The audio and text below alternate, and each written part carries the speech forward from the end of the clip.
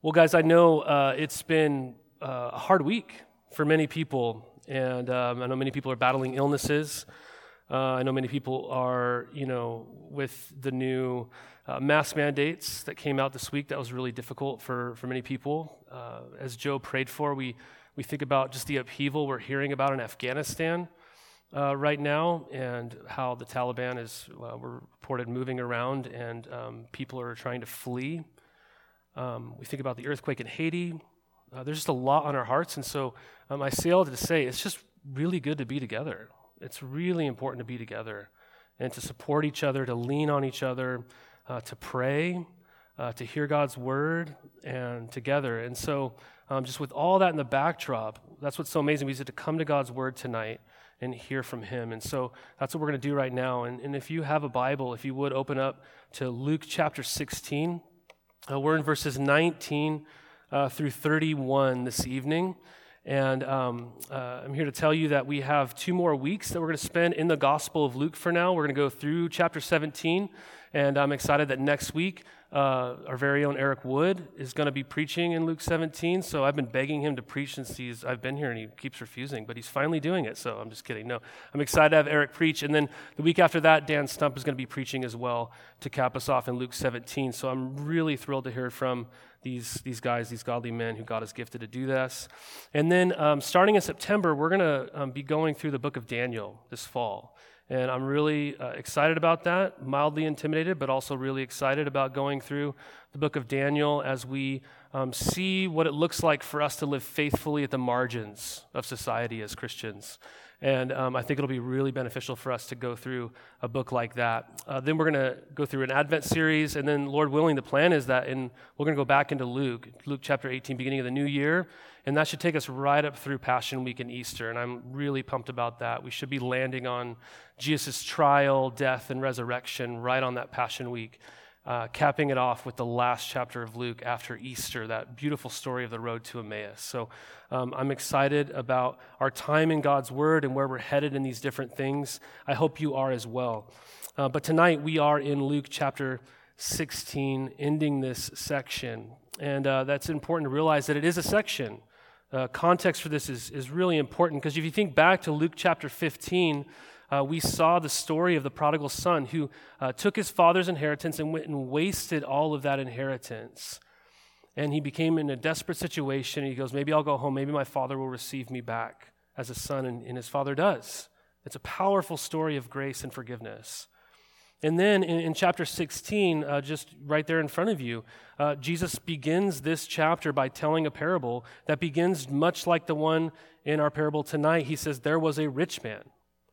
And then at the beginning of our parable tonight, there was a rich man, right? And so we've seen Jesus talking about what we do with our wealth. And at the beginning of chapter 16, we see a story about a rich man who wasted his master's wealth, but shrewdly made the best of his moments before he wound up looking for a new job.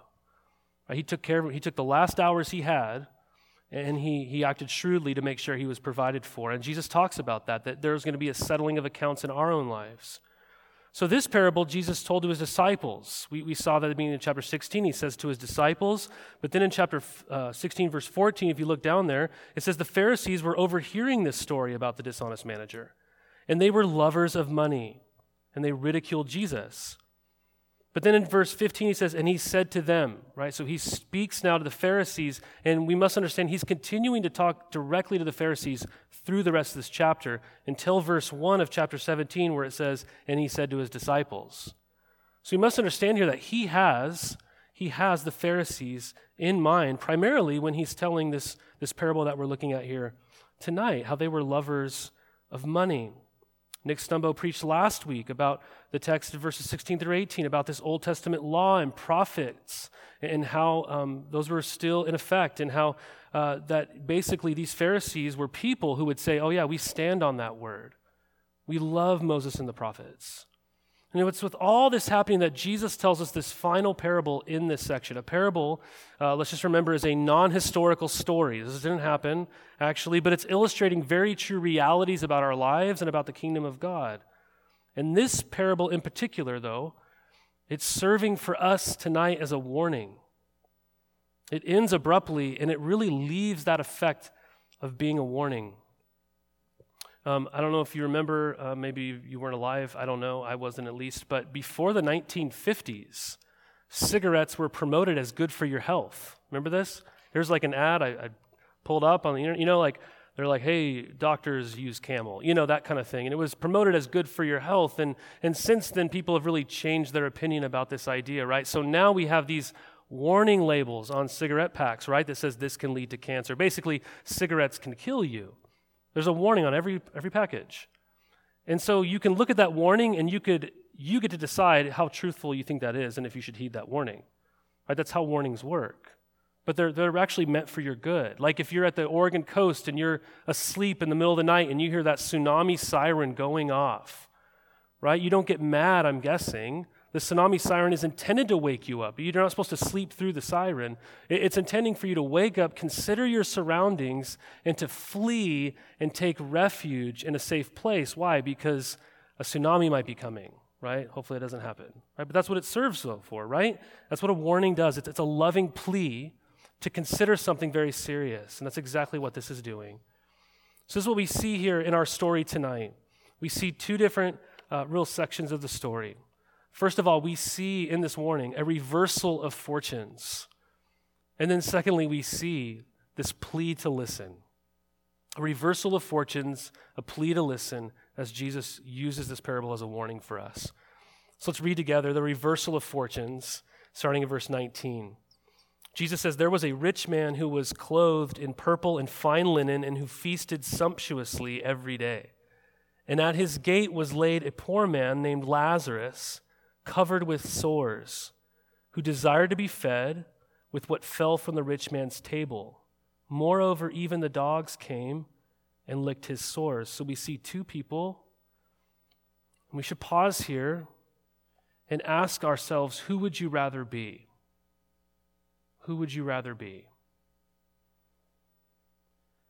The poor man died, was carried by the angels to Abraham's side. The rich man also died and was buried.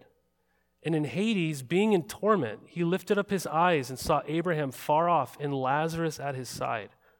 And he called out, "Father Abraham, have mercy on me, and send Lazarus to dip the end of his finger in water and cool my tongue, for I am in anguish in this flame." But Abraham said, "Child, remember that in your lifetime you received your good things, and Lazarus in like manner bad things. But now he is comforted here, and you are in anguish. And besides all this, between us and you a great chasm has been fixed, in order that those who would pass from here to you may not be able, and none may cross from there to us." J.C. Ryle, when commenting on this story, said, "A person standing in this world does not reveal their standing before God." A person standing in this world does not reveal their standing before God. See these two people.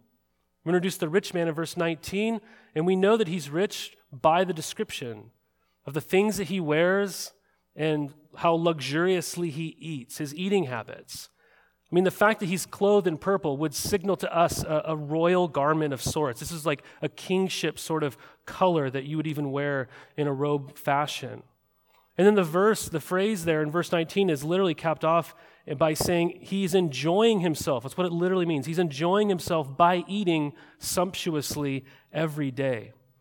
Now, don't lie, you haven't used the word sumptuously in a while, okay? If you have, you're holding out on us. You should be letting us know you're way smarter than that by dropping it all as much time as you can, okay? So sumptuously, for the rest of us, right, we're like, what does that even mean? It literally just means doing something in a way that looks expensive. So he's doing this, eating and dressing every day in a way that looks expensive, because it is. And it gets even to describing something in this rich man's house in verse 20, because although it just says he has a gate, which might sound nice, it's not a white picket fence sort of gate. It's an impressive gate. That's what the word actually is referring to. It's an impressive gate that would be in front of a very large structure. So he has a very nice house. And then in verse 20, in the contrasting way, who do we find at his gate? A poor man named Lazarus, who was laid there. His name literally means he whom God has helped. He whom God has helped. This is the only instance in all of the parables where a character is given a name. That's really important, actually. It's important that he is because Jesus wants us to understand that this poor man was a believer. He was a Christian, you could say. He's a man whom God has helped. He's God's man. God knows his name. God knows his name.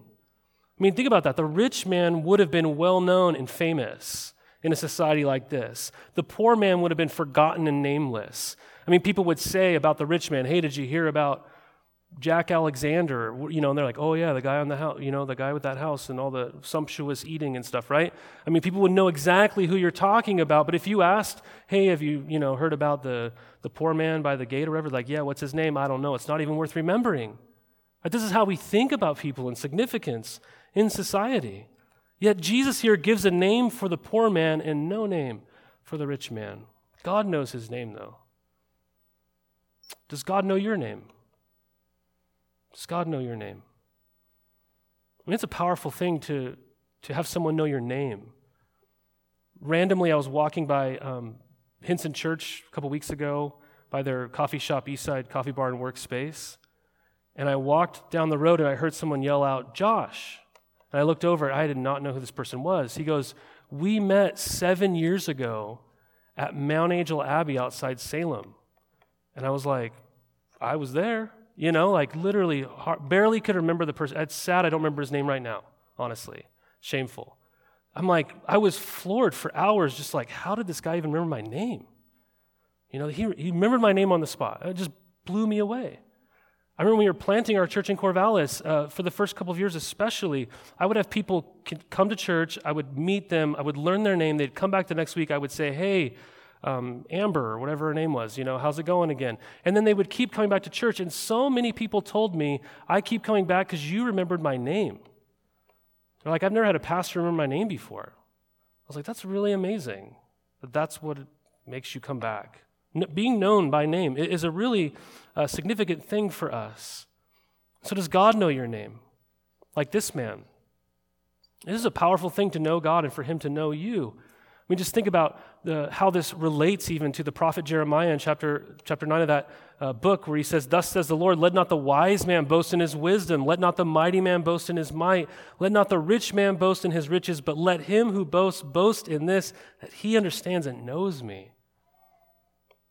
Verse 21, we find him, this poor man here with this unfulfilled wish of desiring to be fed. So whatever fell from the table was needed to be cleaned up, just like a dog. That's what he was hoping for. That's what he hoped was his feast, his sustenance, just like a dog.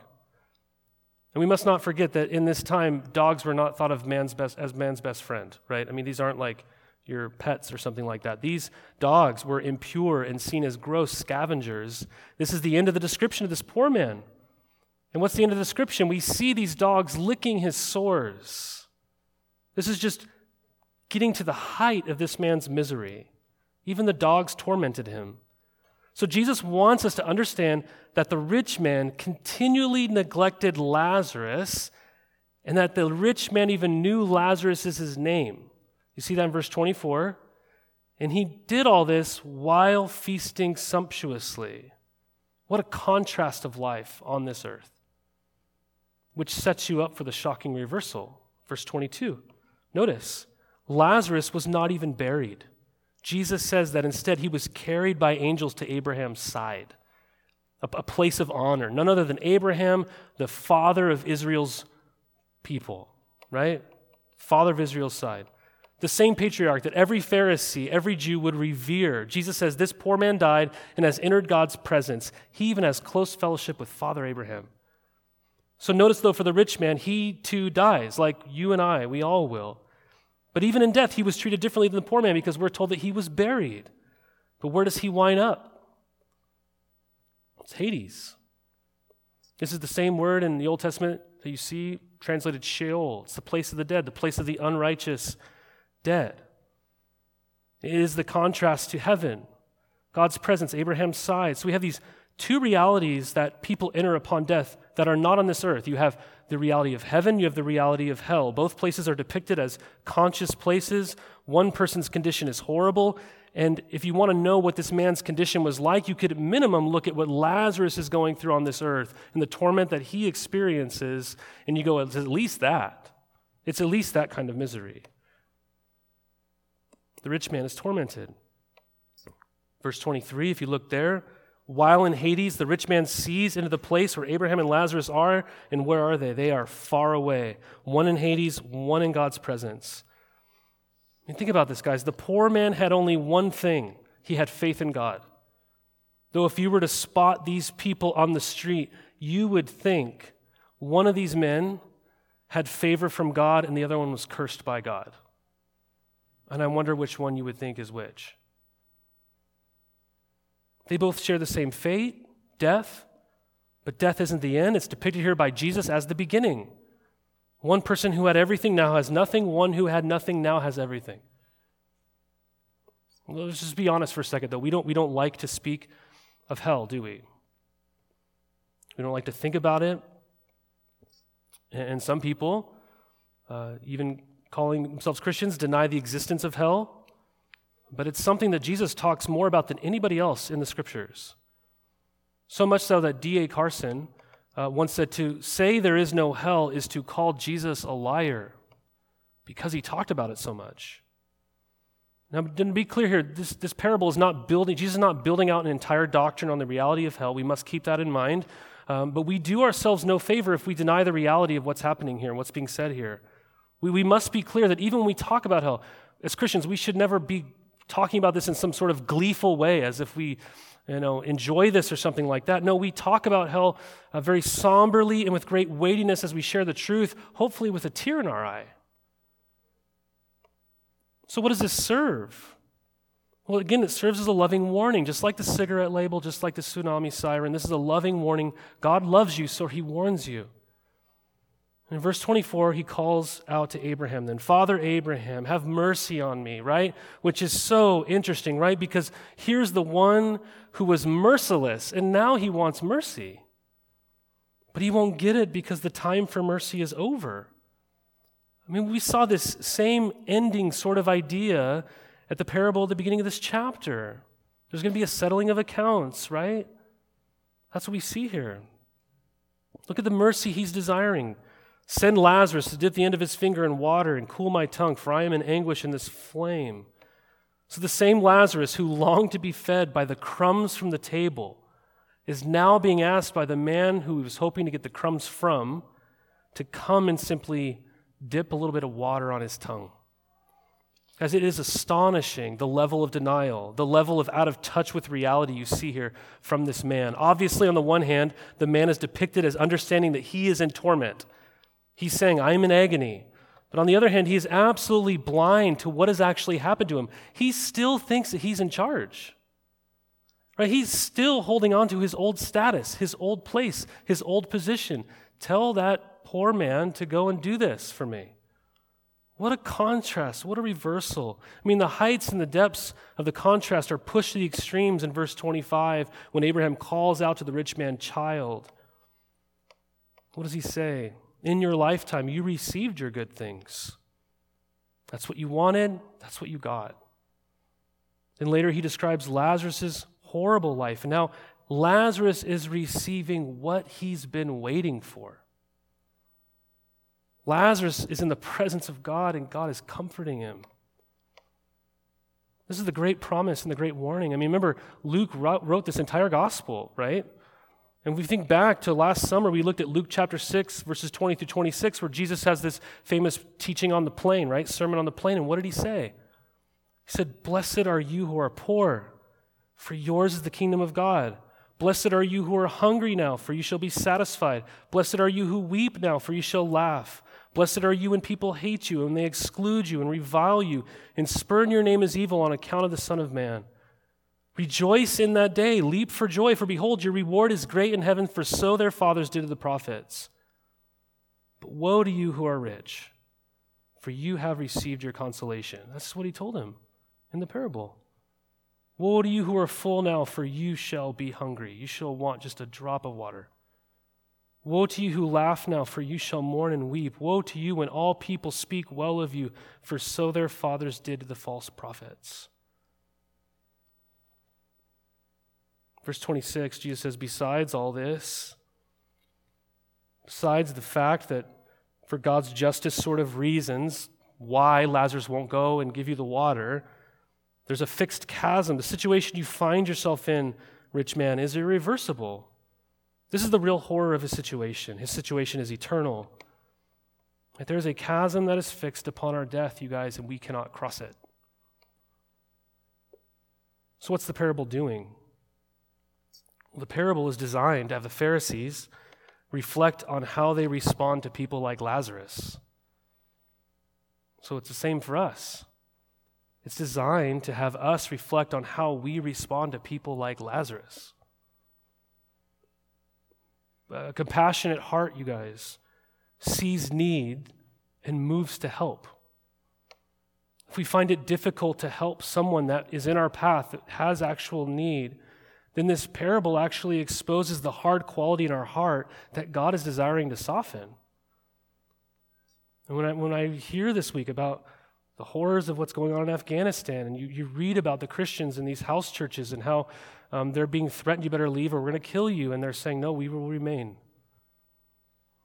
You think about all the need there. You think of Haiti, the poorest country in the Western Hemisphere, and another earthquake yesterday, or you consider the people in your own neighborhood and the stuff they're going through, or the person in your path, or the person at your work, or the person at your school, and just people that you see who have actual need. What does my heart do in that moment, right? Am I living my life, right? Constantly, habitually looking in. How does this affect me? What do I want? What do I need? Or I'm a person who is free from myself and sees the need and looks out and out and out. I mean, here I am living for your glory. I mean, can we say that? This was the issue for the rich man. So the chasm is fixed, and so because he hears the chasm is fixed, the story shifts into this plea for us to listen. Verse 27, and he said, then I beg you, Father, to send him to my father's house. For I have 5 brothers, so that he may warn them, lest they also come into this place of torment. But Abraham said, they have Moses and the prophets, let them hear them. And he said, no, Father Abraham, but if someone goes to them from the dead, they will repent. He said to him, if they do not hear Moses and the prophets, neither will they be convinced if someone should rise from the dead. So this rich man sees the reversal of his fortunes, and he comes to grip with his new conclusive state, and what does his mind run to? To help others who might end up like him. And in verses 27 to 28, we see that he still wants Lazarus to do his bidding, to go and warn his brothers, to act shrewdly, just like the dishonest manager did back at the beginning of this chapter. And so what's the implication there? He says, I have a bunch of brothers, and they're trampling on the poor just like I did. And they live in all these kinds of ways. Do you know what? They need a proper warning. They need to witness a miracle. That's what they need. And do you see what this rich man knows now that his 5 brothers need to do in order that they don't end up where he is? What does he know that they need? What does he know that he needed? Verse 30 ends, they will repent. Right? He thinks that if they see Lazarus, if they see the poor man who is now rich, if they see the tormented guy who is now comforted, risen from the dead, they will repent. We should be thinking back again to the beginning of Luke, right? Luke chapter 3. What does John the Baptist say to people who are coming out and wanting to get baptized? He says what? Bear fruits in keeping with repentance. And do not begin to say to yourselves, we have Abraham as our father. For I tell you, God is able from these stones to raise up children for Abraham. Right? See how Luke is piecing all this together for us in this gospel account. These brothers needed to repent and produce fruit in keeping with repentance and not just go, hey, I got Abraham. Right? I'm an Israelite. Right? But repentance has a fruit to it, right? And so they are basically then to use their worldly wealth to help people like Lazarus instead of feasting sumptuously every day. It's to take what they have, to consider how gracious and generous their God has been to them, and to see people in their path and go, how can I help?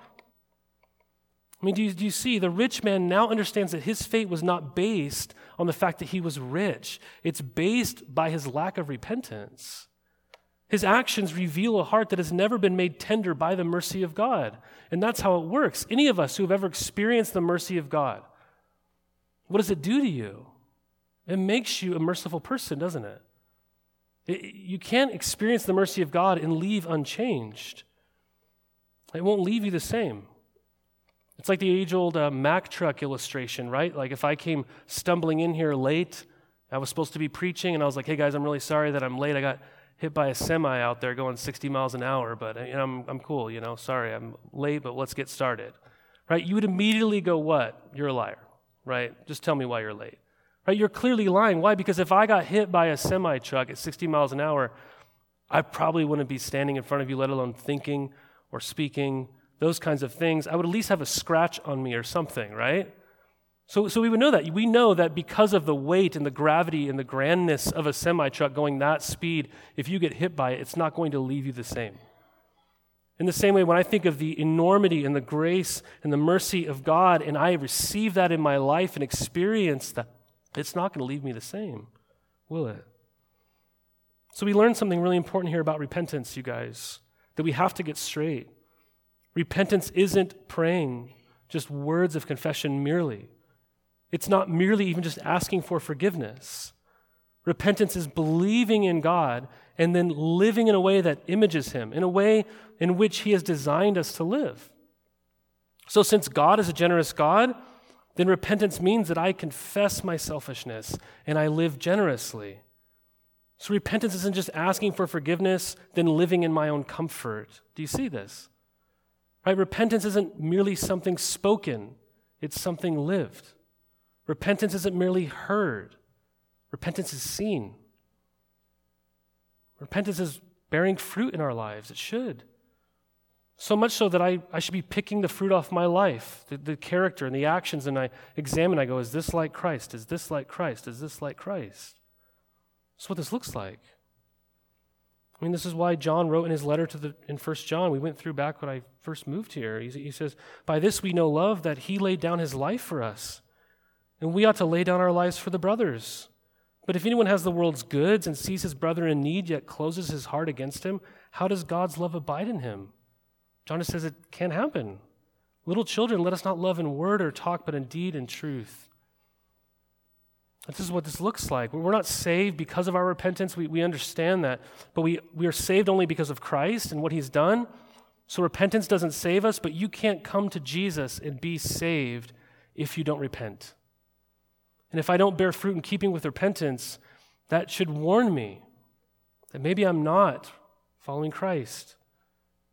So the rich man understands his fate. It was not because he was rich. It's because he didn't repent.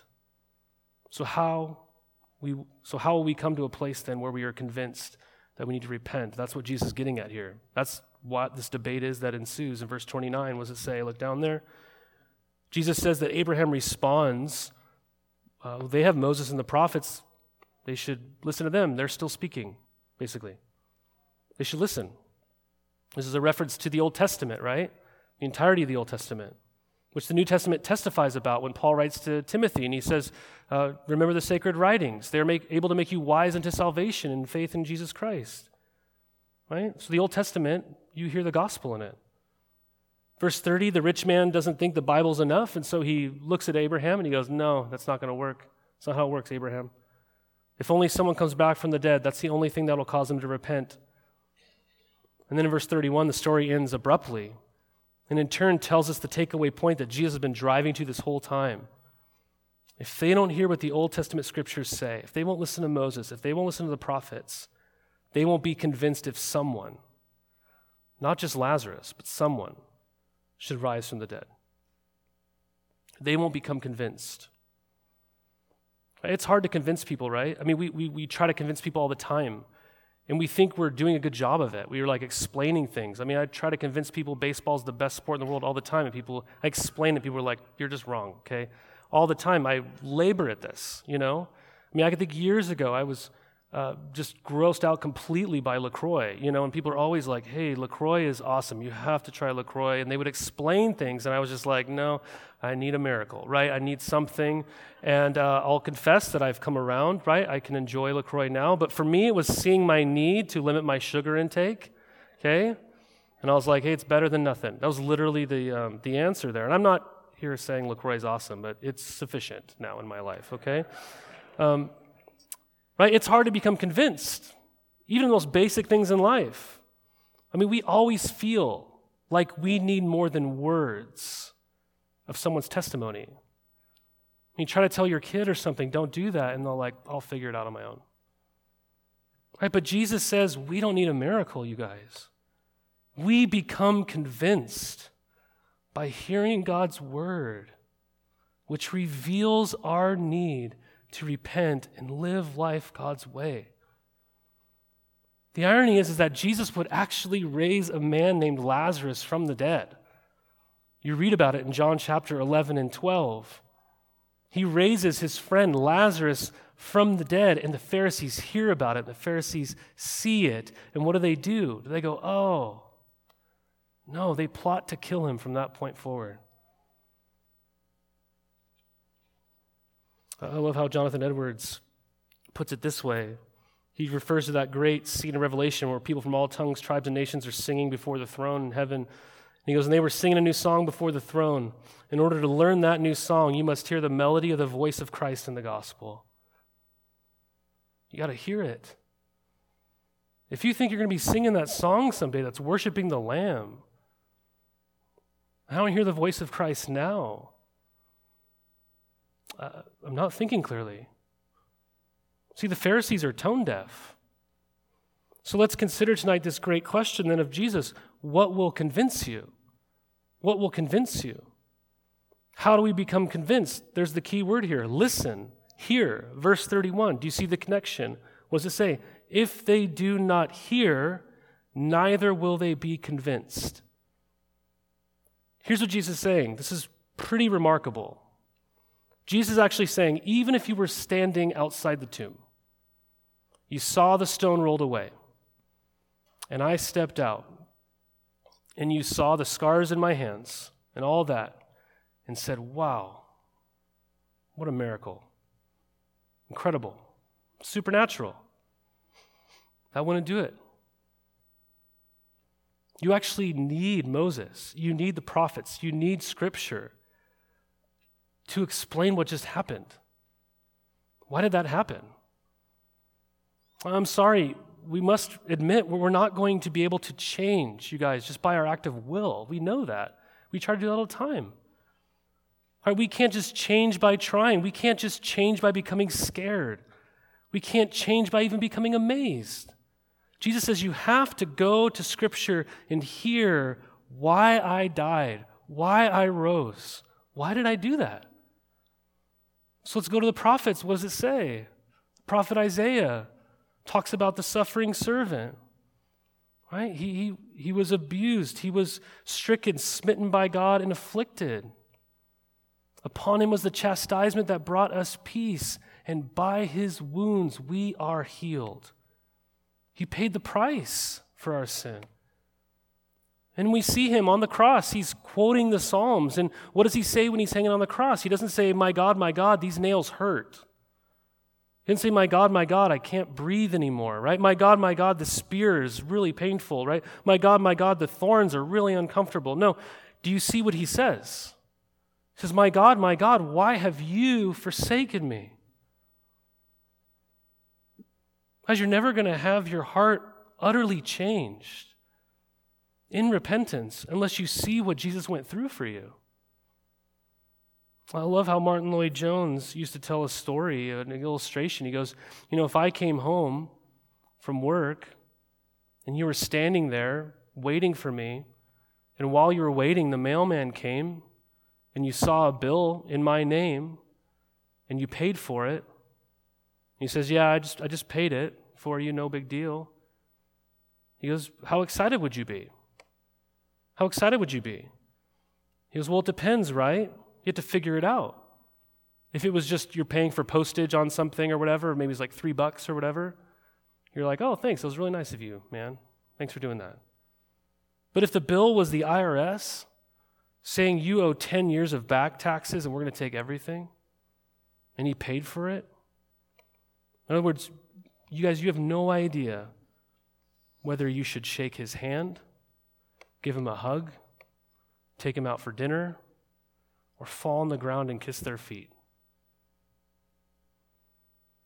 You never know until you know how much they paid, how great the cost, how great the sacrifice. Guys, in other words, if I don't believe in the reality of hell, I can't see and hear all that Christ went through for me.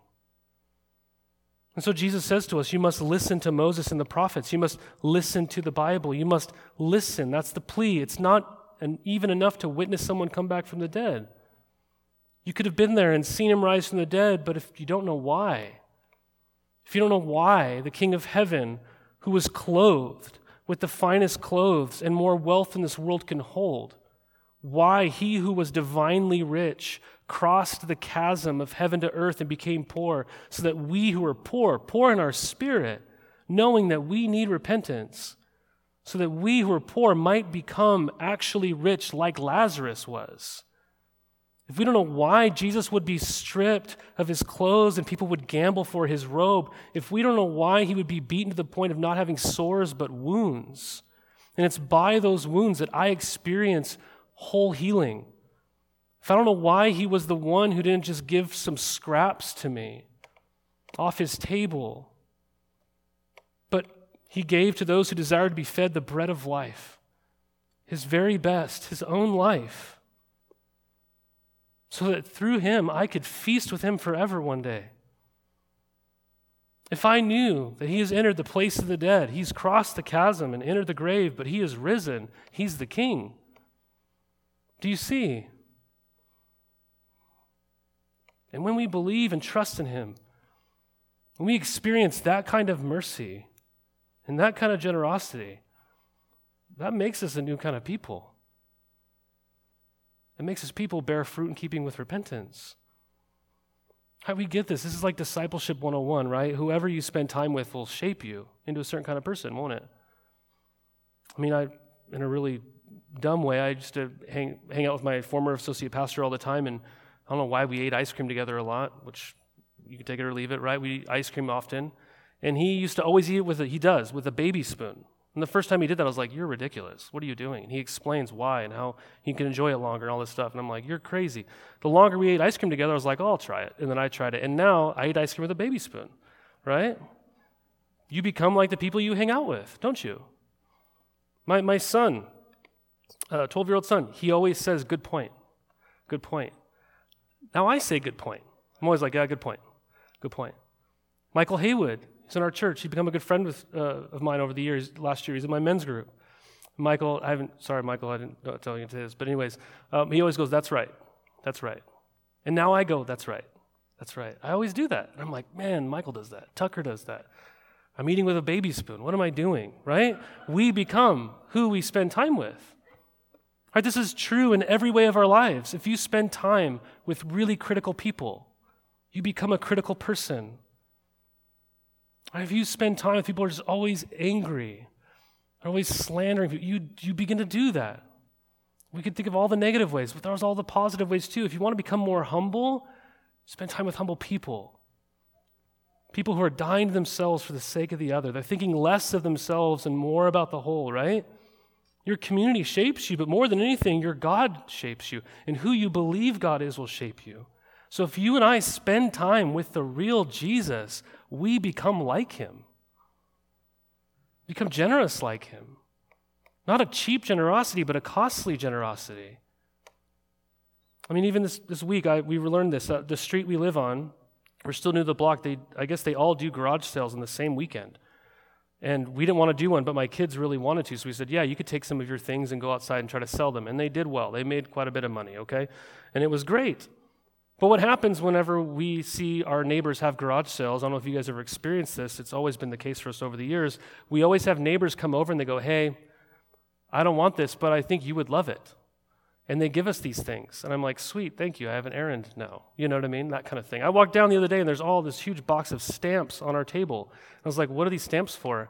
My wife's like, our neighbor thought we'd like it. And I'm like, great, cool. This is awesome, right? So we're not minimizing the generosity, but we see that kind of generosity, right? That's a generosity that says, I don't want this anymore.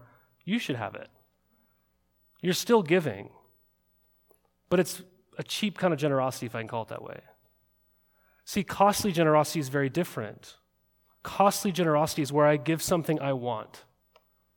I even give something I maybe need so that you can be benefited. That's exactly what Christ did. So guys, who are we in this parable? We actually have an answer. We are the 5 brothers. We are the 5 brothers. Do you see it? We're supposed to listen. Every time we open the Bible, we stand before the gates of heaven and hell. If we don't listen to the Bible, nothing else will do. The danger is these Pharisees knew the Bible inside and out, yet they loved money. So as the 5 brothers, we ask, is my ear attuned to God's word? Is it making me into a person who is self-giving, who's generous, who's compassionate? Or am I claiming to hear and know God's word, yet I'm holding on to another God like the Pharisees? It could be money. It could be being well-liked. It could be my way of life. It could be the me, whatever the me stuff is. Or if you're a Christian and you find yourself convicted in believing this, or if you're not a Christian and you find yourself believing in this, I want to encourage you, don't ignore the voice of God. Repent of your sin and trust in Jesus to save you. His arms are open to you. This is how it's always worked for all of us, how we hear, how we believe. You ask someone how they came to faith, what do they say? Someone told me about Jesus. Someone told me. Someone told me. It's by hearing the word of Christ. Faith comes from hearing, and hearing by the word of Christ. What a story of great reversal. That is meant to have us hear this plea to listen. It's a story for great comfort for some of us who've put our hope in that life to come. In the day that we will be experiencing the comfort of God like no other. But it's also a story of disruption for others. But it's a good warning. God warns those he loves. And this warning leads to life. Father, I do pray that tonight as we consider your word, that Holy Spirit, you do a work in our lives that only you can do. We recognize that we fail and fall so short in trying just to affect change often in our lives. And so would you help us to behold the risen Christ in all of his glory and all of his generosity. Help us to experience in a fresh way your mercy, Lord. That you would make us into a church of Lazaruses, Lord. The church who knows our poverty, puts our whole weight and trust in you. Make us generous people for your name's sake, here in Gresham and amongst every nation. In Christ's name we pray. Amen.